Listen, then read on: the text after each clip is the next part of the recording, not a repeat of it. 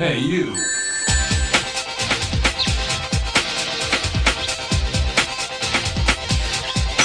This could make Sega. Hello and welcome to the first episode of the SegaGuys RetroPod. My name is James, better known in Twitterland as the Dreamcast Addict, and I'm delighted to be joined by my partner in crime for this project, Dan, who you will know as Swooper D on Twitter. So, how you doing, Dan? Hi, James. It's great to finally get this started, mate. It isn't half. It's taken a wee while, but lots of planning in the background, and delighted to finally get it underway. I've been really excited to get this going, as you can tell, because I've been bombarding you with Twitter messages.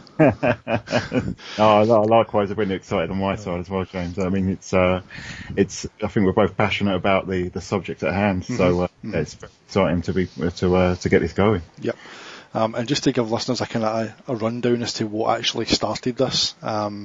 This was all down to an exchange of tweets where it was mentioned about which era was Sega at their most innovative, and obviously you being the Saturn connoisseur, I had gone for the Saturn, and my Twitter handle was self-explanatory and where my opinion lies on that. So we kind of got in touch and just decided, I think I tweeted you and says it would make a good article, and we have, as you know, we've been working pretty hard behind the scenes on the written piece that will accompany this, obviously going forward as well, and that'll be released so you can, well, I would say in your commute to work, but we're not allowed to go anywhere, so maybe your commute to the toilet or something, you can maybe read it going up and down the stairs or something, I don't know.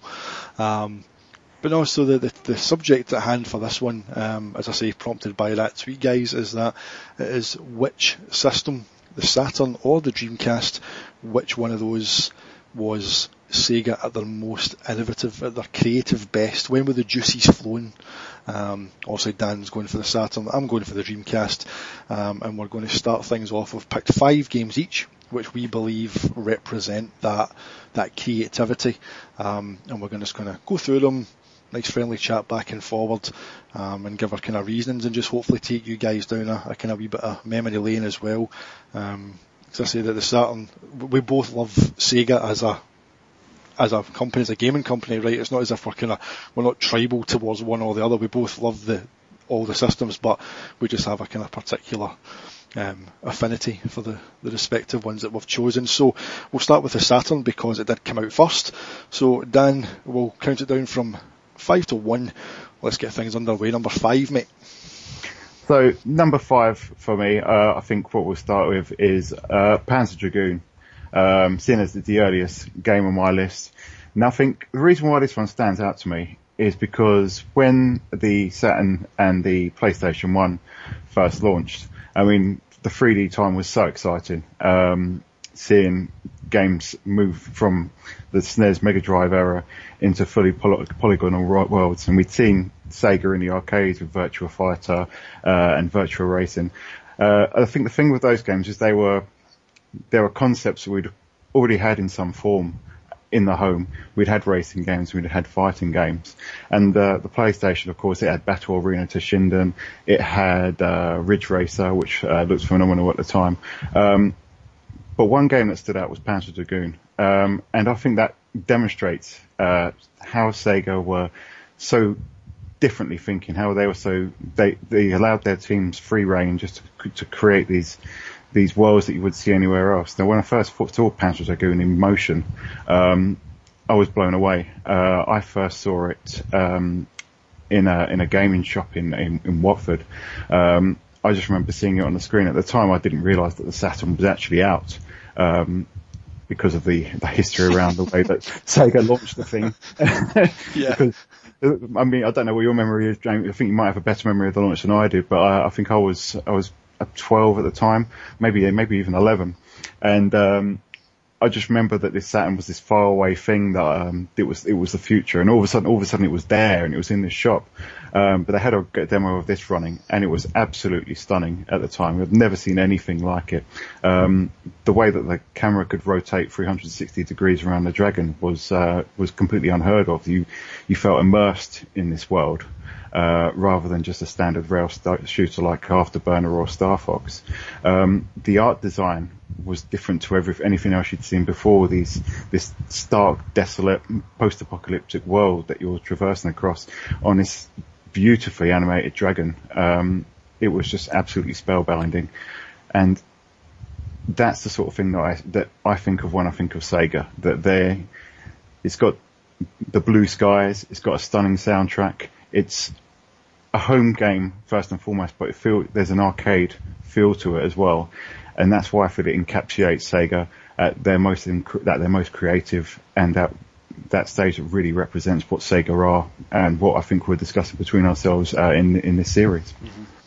No, absolutely. I mean, launch-wise, it was 95 the Saturn came out, so I think I'd just turned 16 at the time, so I would go to the arcades, the local kind of arcade in the city centre in Glasgow with my uncle on weekends. It was called Booth's Enterprises. It's actually still there, but it's full of slot machines. There's no video games anymore, which is a tragic kind of sign of the times when it comes to arcades. But yeah, I mean, I used to go there and play like your Virtua Fighters, Virtua Cop, Sega Rally, all these kind of games. And when it came to the Saturn launching, again, the Saturn was more kind of my first experience of a console at home that I had access to, because my uncle bought one the launch week in Comet, which is now defunct, UK store. And the only reason that I knew anything about it is because he bought one. As I've said to you, we've been speaking obviously in private messages, that I used to go up and visit every Friday after school, and I got into his house, and obviously he'd blocked me off at the door to his room where he had set up all his entertainment stuff, and all I heard was the ding ding from Virtua Fighter. And I'm not knowing what the menu noises are because I've only ever played it in the arcade. And then the character select screen kicks in, I know that music. And then fight one, I'm like, holy shit, he's got Virtua Fighter in that room, how's that happened? So, there was that kind of aspect. It kind of snuck up on me as well, but I remember seeing Panzer Dragoon as well, and the thing that stuck out for me instantly with Panzer Dragoon was that intro music, and in fact the music in the game in general is just sensational. Oh, absolutely. It's one of the most distinct soundtracks of that entire generation.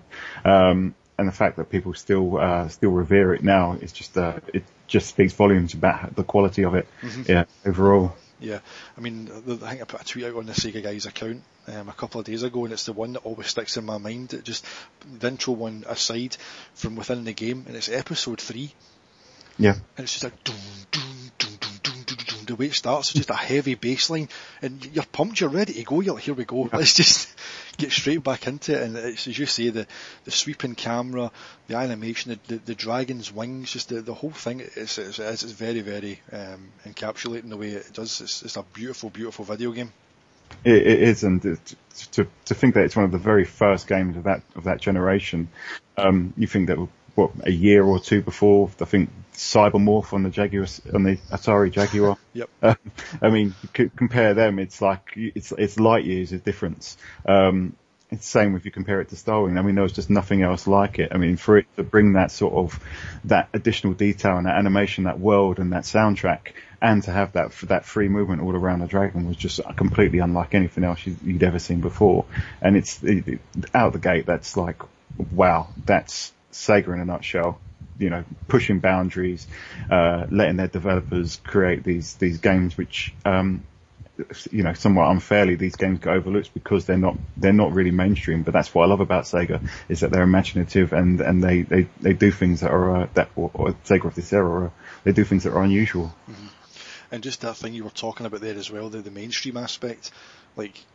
Again, we spoke about this in private, the kind of thing about it almost felt like back in the day that the PlayStation was being kind of unfairly pushed almost to the point where you jokingly wondered, was there a commission being paid here for? Because I told you about the shop I seen it in, was at Game Zone in Partick, a place just in the suburbs of Glasgow, no longer there as well. All the independent stores are all gone, but there was a guy in there, as I told you, and he was way too overdressed. I think he was like a reject from like a Curry's interview. He's the big suit with the padded shoulders, and standing there. And I always remember people going in, oh, Panzer Dragoon, that looks beautiful. And he's like, it looks good, but it's not up to much. Like you're having a laugh. Yeah, it's completely bonkers. It's not up to much. Yeah. I mean, there was nothing else like it at the time. The fact that I think it was Game that I was in at the time, or maybe Electronics Boutique before. I remember the location shop. I can't remember what the branding was at the time. But the fact that they chose to show it was, it says something about the game's quality that was, what they were advertising the Saturn with. But then at that point, I think that was before the PlayStation had launched over here. But it's like, as we said, over messages.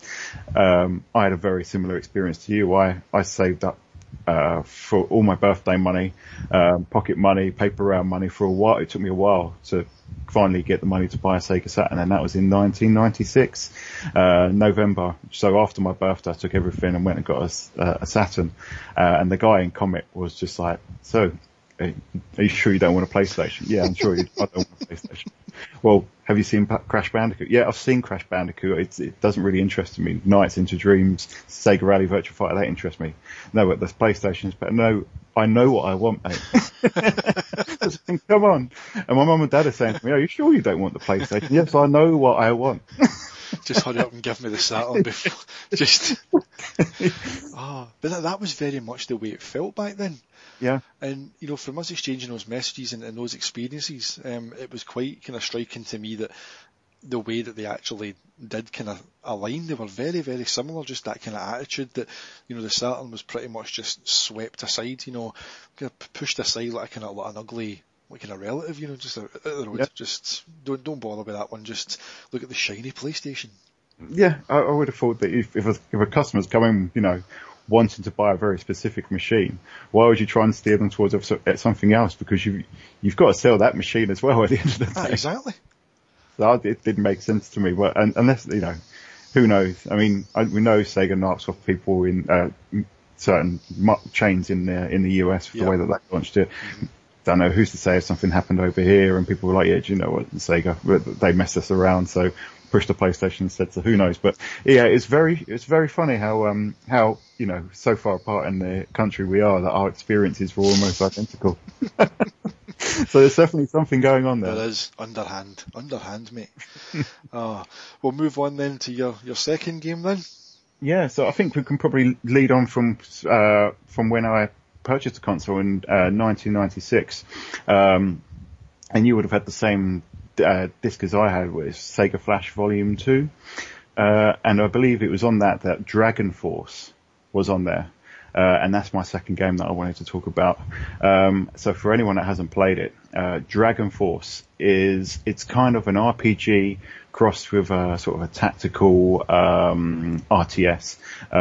It's very hard to define because, once again, we're talking about a game that there is nothing else out there that's quite like it. You start off and you pick a ruler from one of these 8 kingdoms, and they've all got their own army. They've all got their own generals. The generals all have their own special abilities.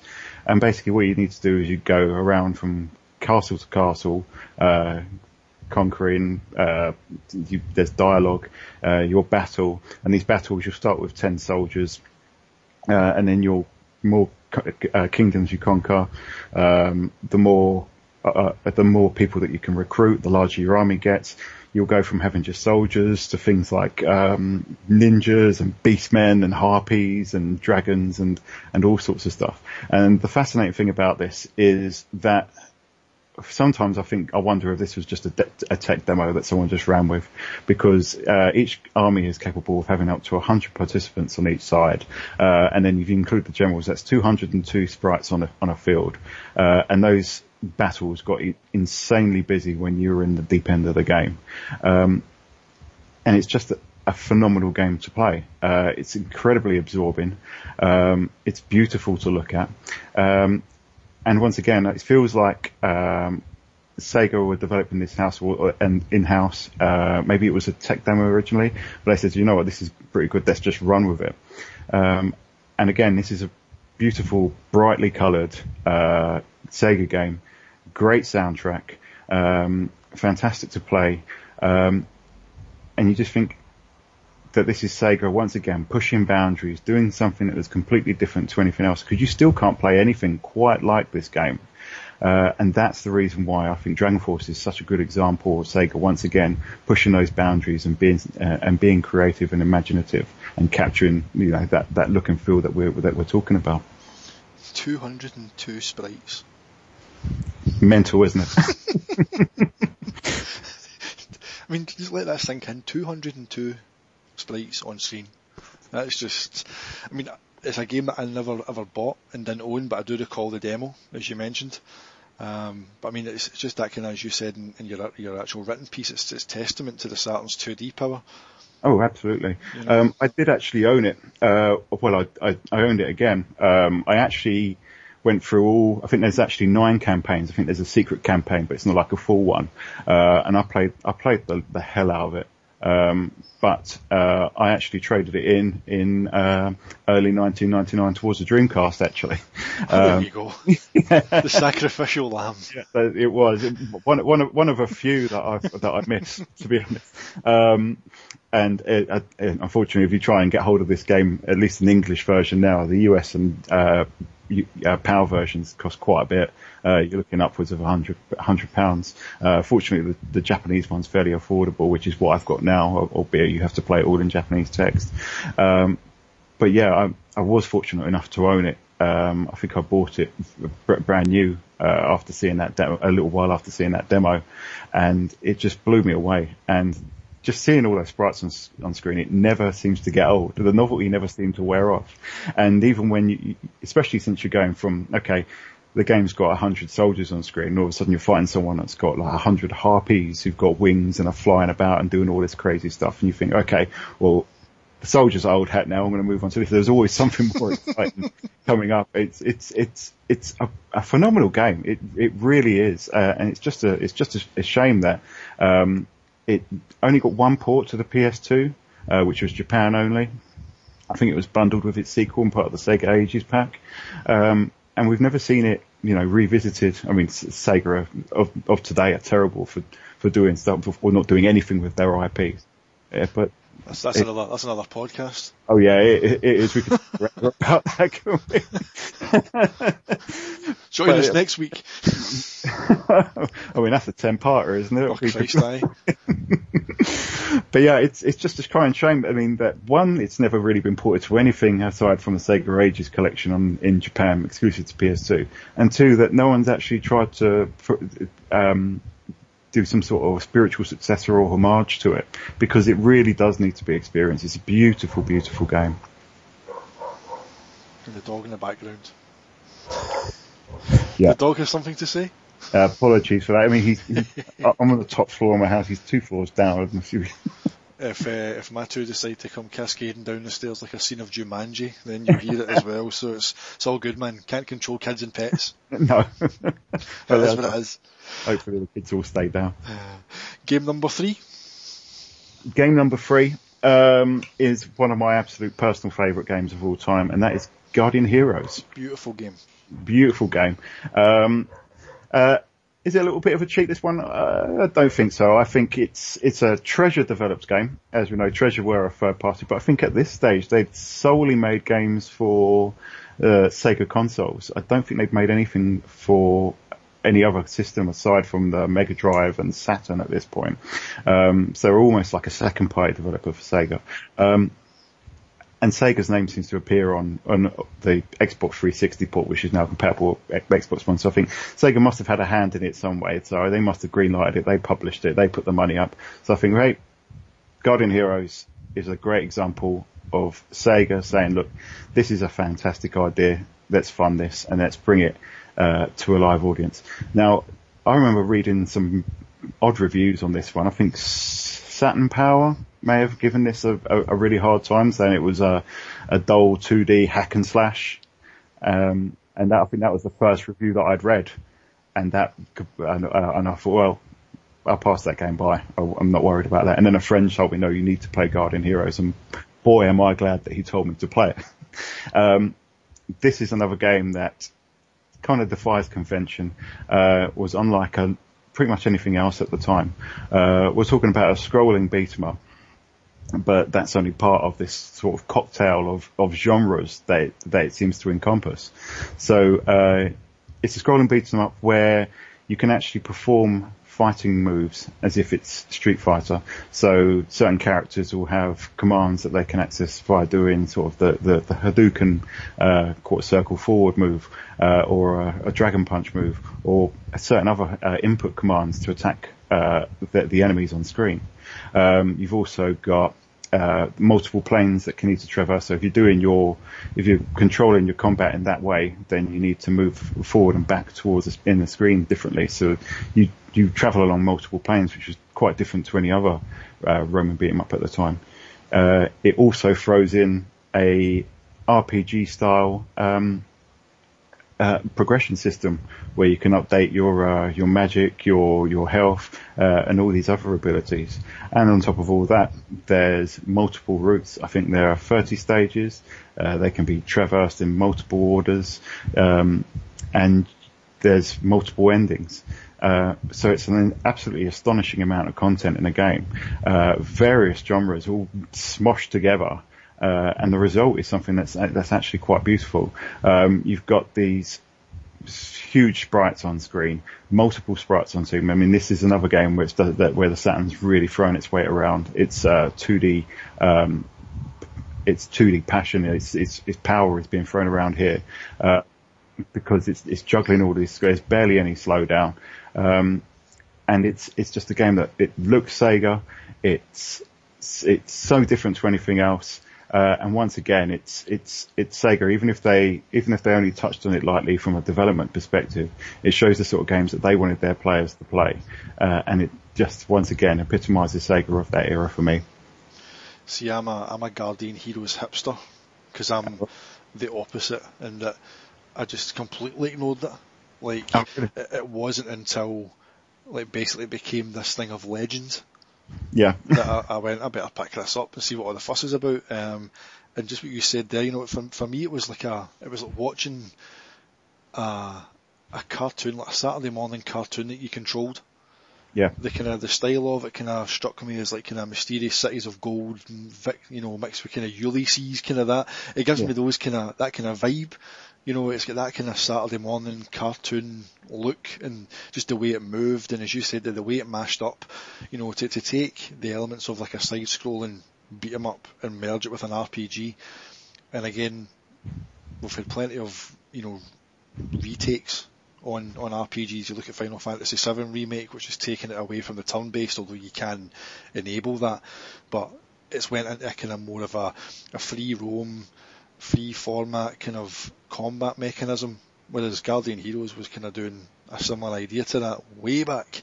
Yeah. You weren't just stuck to, you can go around an open world, you get to this point, fight starts, stay static, you only move whenever you pick a command to do so. You had control over all your characters. And it's just a beautiful, beautiful game. And I say it was one, I had the PAL version, I got it pretty cheap at the time, near the end of the Saturn's lifespan.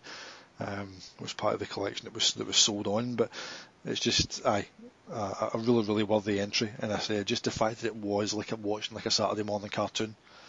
For as much as I didn't, play, Dragon Force, didn't own Dragon Force, only witnessed that on like a demo, and at that point I wasn't much of an RPG fan, and to be fair, I still really am. I'm not much an RPG fan. But you couldn't help but admire, the 2D capabilities of both of those games. And we all know the Saturn was designed first and foremost as that kind of 2D powerhouse. Games like Marvel versus, or Marvel Superheroes versus Street Fighter, X-Men versus Street Fighter, things like that. The 4 Meg RAM cart, which shamefully never came to the UK. Yeah. Just throwing sprites and effects around the screen like nobody's business. But no, definitely a worthwhile entry. Guardian Heroes. Beautiful, beautiful game. Sorry, mate. I was going to say I was lucky enough to play it kind of in its heyday. I wrote a pretty substantial piece on Game Tripper, which is another great site. You can follow on Twitter at Game Tripper. But one thing I talk about there is how I was told about this from a friend. I bought the game. We played through it co-op. Then we messed around in the arena. We had a multi-tap. and then we showed a friend it. 3 friends ended up being 6, so the full quota of 6-player combat. It's actually turned a couple of those friends into new Saturn owners purely on the back of this game. And it's funny how slept on it was. As you say, it didn't come, you weren't aware of it, or it didn't come into your world until later. Yeah. And as I said, I was turned off by initial reviews. But it really is a game that's kind of flown under the radar. And again, it's about I mentioned the mainstream side of things before. It didn't catch on with the mainstream. It wasn't one that everyone was talking about, like Tekken or GoldenEye was another one by the time I got this that everyone was talking about. No one really knew about Guardian Heroes apart from those that had played it, and it was only those that played it that knew it was really something special. And that's the great beauty of it, and the great tragedy, I think. And the fact as well that if you've never played it, you do have an opportunity, because I believe it is on Xbox Live. It's backwards compatible. It is. It's playable on Xbox One, and there you go. It's not expensive. I don't think. I think it's less than £10, so there's really no excuse. I still prefer to play it on the Saturn. I'm not a fan of obviously. I'm not a fan of the new translation or the HD graphics on the Xbox One or the Xbox 360 version, but despite those minor niggles, it's still an incredible game that anyone with a 360 or an Xbox One really just owes it to themselves to play. Mm-hmm. Superb. And your penultimate game then? My penultimate game is a 3D one. So we've talked about the Saturn's 2D powers. So back to 3D now, and we're talking about an arcade port. So I think, as I say in the written piece, the stuff that Sega was doing in arcades at the time was second to none. They were trailblazers in the 3D space. I mean, they had Virtua Fighter, which turned everyone's heads. Virtua Racing also, I remember first seeing that and I was absolutely blown away. Daytona USA, again, a phenomenal game. Racing games, fighting games, they were amazing to see them in 3D. But in terms of concepts, they weren't really that new. And as much as I love Virtua Fighter, Akira very much is Ryu, Jackie Bryant pretty much is Guile, So we're only thinking, well, what's an arcade game where, the concept is original, and it's Sega once again pushing the boundaries. And I think in nowhere else is that personified better than Virtua On. So Virtua On, for those that have never seen it before, is a one-on-one mech fighting game. It's in the arcade. Use a very specific control method where you use 2 joysticks with a couple of triggers on, and you have 3 moves which can be used, which you access by pressing alternate triggers or both at the same time. Using the sticks, you can whiz about the whole arena. You can jump, dash, all sorts of things. It controls extremely uniquely, and it would have been quite easy for Sega to go, do you know what? We've got this Virtua Fighter engine or way of building a game. Let's just stick some mechs into it. Kind of like Capcom did with Cyberbots, which is a one-on-one fighting game. But this is completely different. It's so unlike any other fighting game. It's also unlike any sort of mech battling game. You look at Mech Warrior or Earth Siege, Star Siege, they're completely different again. This was a stunning game to look at. The story centers around these mechs that are fighting to save Earth and ward off this evil organization. But the game's so bright, it looks like it's from the mind of like a cartoon or manga. And it plays completely unlike anything else out there. I believe it was exceptionally popular in Japan. For some reason it never quite took off in the West. The arcade was stunning, and it was one of these games that the Saturn really had no right to pull off a port that would, function in any way, shape or form. But it's a phenomenal port. plays exceptionally well. Runs at 30 frames per second, but there's no quibbles about that. It still runs very smooth for the system. Even puts in a 2-player versus mode. It's a game I still love to play. I'll put it on now and again. It's obviously an arcade game, so it's very pick up and play. Again, another thing that Sega really do excel at. And for all those reasons, again, I think it's another great example of Sega being at the top of their game and pushing those boundaries once again. It's like a Gundam simulator, I think was the best way I could describe it. Yeah. I think that's why it was probably so popular in Japan, because obviously like their culture and the kind of the mechs and all that kind of thing, you can see why it's got a very, very distinct Japanese feel to it. It's just a shame that we didn't get the dual sticks over here that were released in Japan, because while you were talking about it, I had a look on eBay, and you can get the Japanese dual sticks for 80 quid with a copy of the game.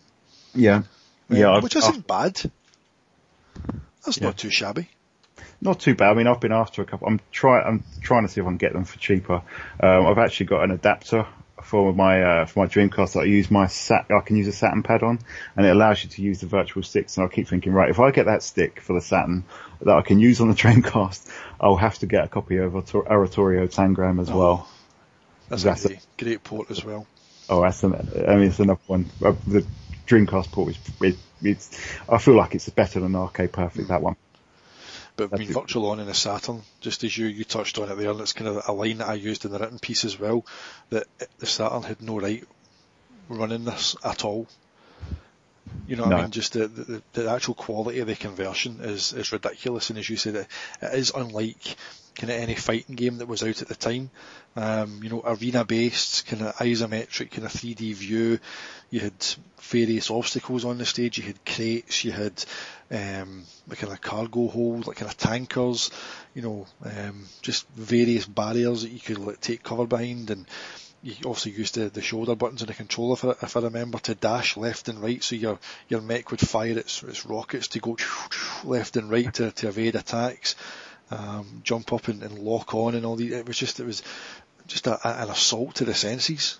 It really was, and there's some visual techniques in the Saturn version that people said they couldn't put off transparency and stuff. Yep, transparencies. They're readily evident in this game. I mean, Virtual On in the arcade it felt like a really high-end Model 2 game. It really ran so fast, was so colourful, so bright, and so much going on. And for the Saturn to be able to put in a shift and turn out a conversion like this, it really is kind of a miracle.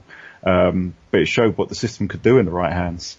When it had someone when it had a team behind it, that knew the infrastructure and knew what it could do and put the time in, it could really sing, and you'd end up with something stunning like this. It definitely sits alongside, the big three, as it was called back then, Virtua Fighter 2, Sega Rally and Virtua Cop. Oh, absolutely. It easily, sits alongside those three. And you've got Virtua Cop 2 as well, which is another fantastic, port on the Saturn as well. It easily sits alongside them. If you have a Saturn and don't have that game, I mean, it is definitely one that stands the test of time as well. It really is, and I don't think it's all that expensive now. It's one where I think the Oratorio Tangram, I think you can get on 360. I'm not sure if it's backwards compatible with Xbox One now, but you can't play the original Virtua on a modern system, which is a crying shame. But the Saturn version isn't really expensive, so if you haven't played it, it's definitely worth seeking out a copy of it. Especially whenever you consider that Oratorio Tangram didn't come to the PAL Dreamcast market. Yeah, it's again a massive shame. It just shows that as popular as the series was in Japan, there just didn't seem to be the appetite for it as much over in the West. Sega Europe, man, honestly. Decisions that they have made which will baffle me until I go to the grave, honestly. Unbelievable. Okay, and your final game then? The final game for me is one of my absolute favourite games of all time, and that's Nights into Dreams.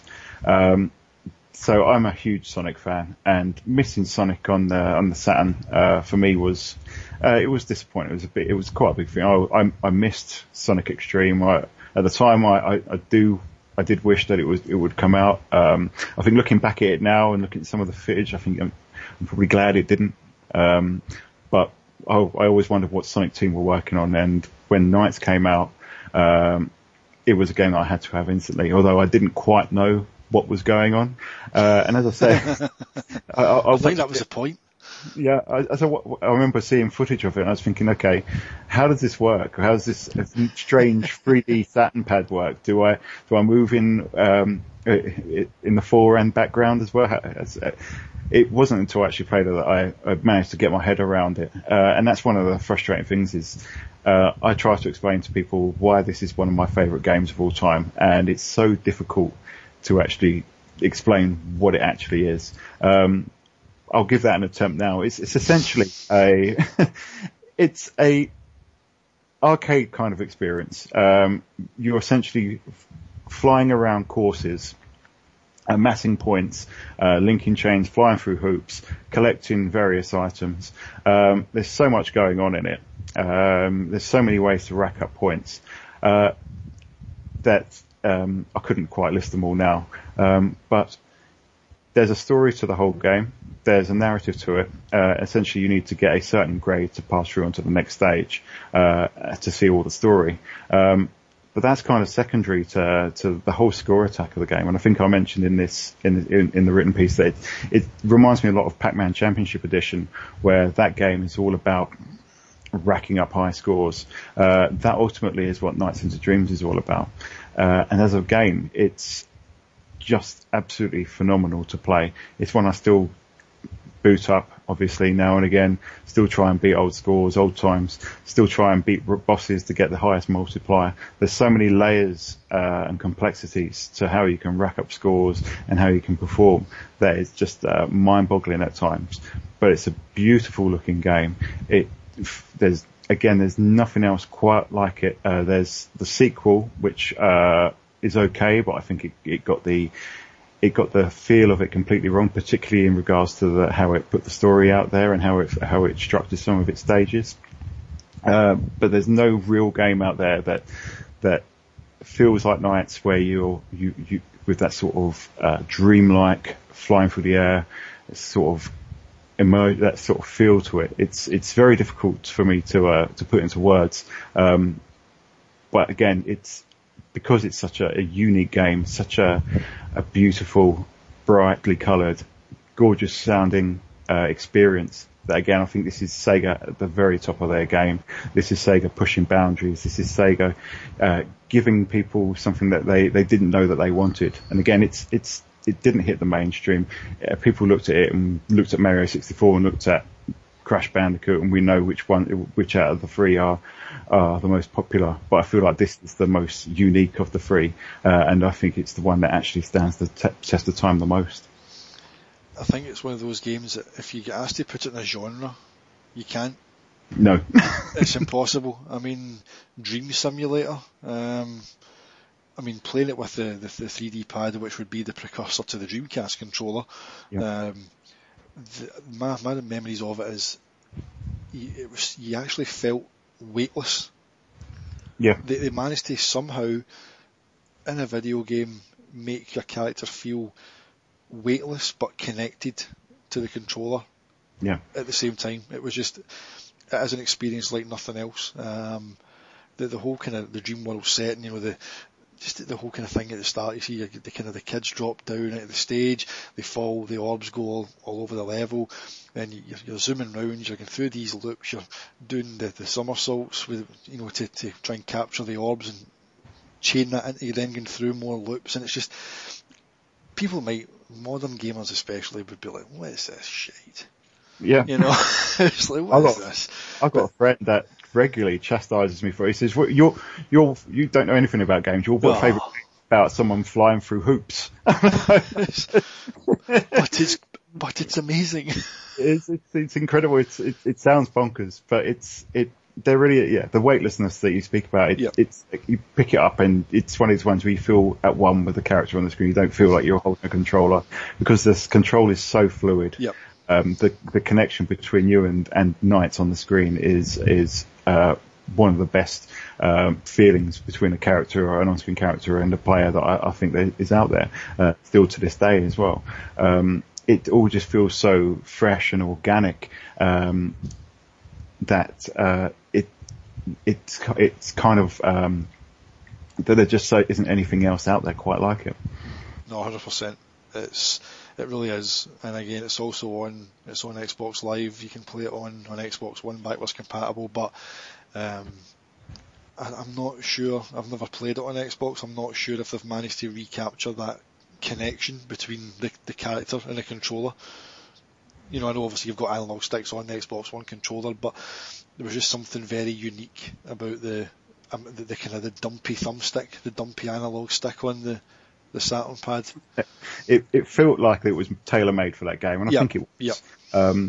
But I've got the Xbox version, and it's actually very good on Xbox One. It looks gorgeous in HD. I think they've done a fantastic job with it. It's just one of these ones where I think there's just something missing, and it may be the thumbstick. it may be that you need to play it with a Saturn controller to really feel it, but it plays perfectly fine on the Xbox One. So if you haven't got a Saturn, then and you haven't played this game, then by all means you should be going out and downloading it, because it really is a game like no other. And anyone that is thinking of playing it, they really need to put some time into trying to understand it, because I think the biggest blocker is people go into it and think, what the hell is this? What am I supposed to be doing? Especially since the opening sections see you as a Mario 64 type scenario, but all you have to do is walk into the Knight's Chamber.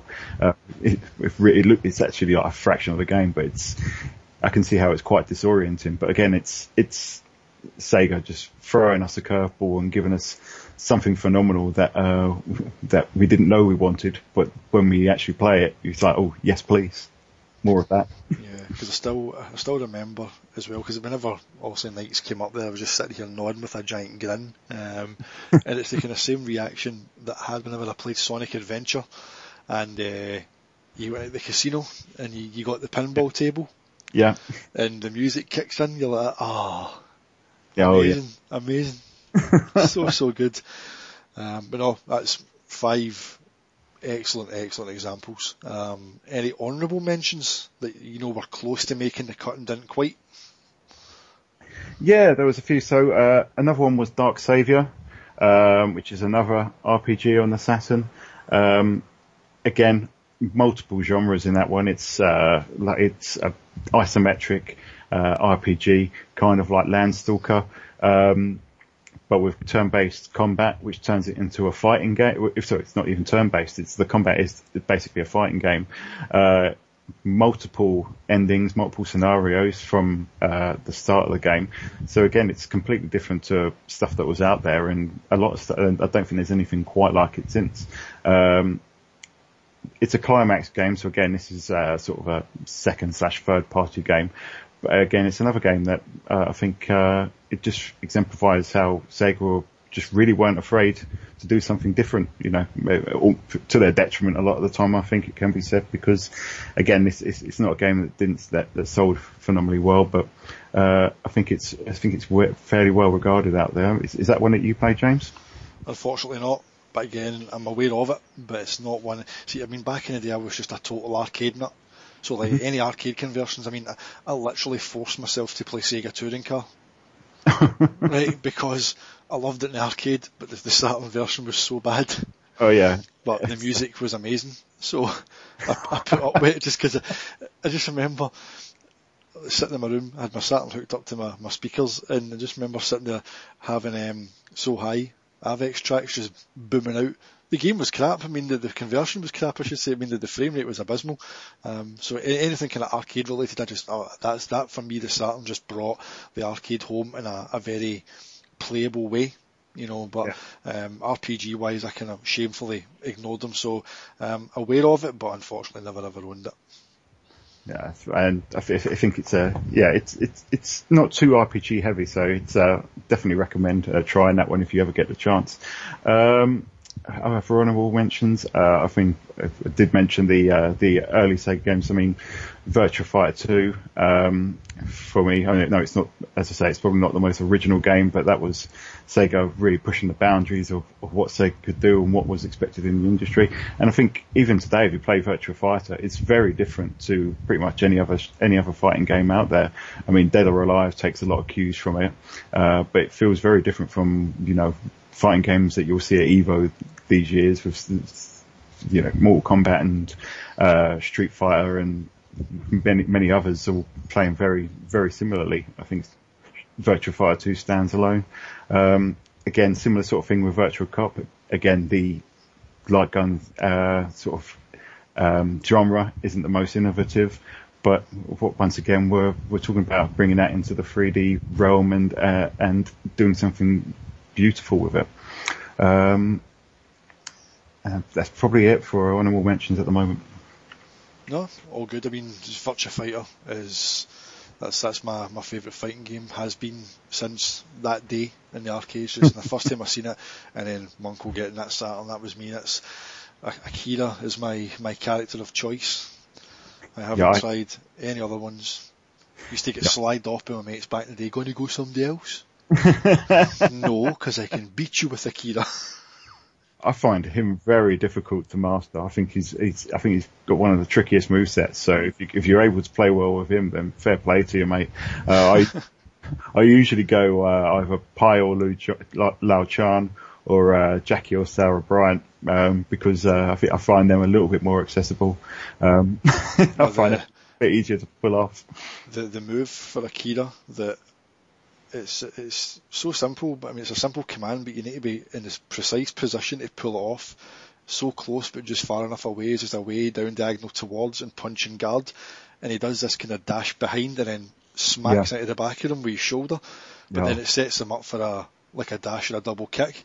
And it's a really, really, it's half an energy bar gone if you can pull it off. But if you don't pull it off right, then you're gubbed because you're right in front of them getting your ass kicked. So. Oh, it's one of those games, isn't it, where if you pull something off, you look amazing. Yep. But if you get the timing completely wrong in it, Akira would just throw the daftest punch for the moment and just get absolutely hammered. He looks like a lemon afterwards. So yeah, it's that's the beauty of it, really. It's an ultimate risk versus reward game, but it doesn't need any sort of crazy energy bar or revenge meter or anything like that to set things up. It's beautifully, it's almost balletic in the way that it goes about the fighting, and that's the appeal of it to me. I think it's the problem with it is I don't think it was flashy enough again for the mainstream. But Yu Suzuki, he had a vision for that series, and it's absolutely stunning as a result. So we've come to the end of the Saturn part of the show, but we're going to switch roles. So this episode's finished. Thank you very much for listening. We hope you have enjoyed it. You can now go and download, hopefully, episode 2, where Dan is going to interview my good self about my 5 Dreamcast examples. Stay tuned.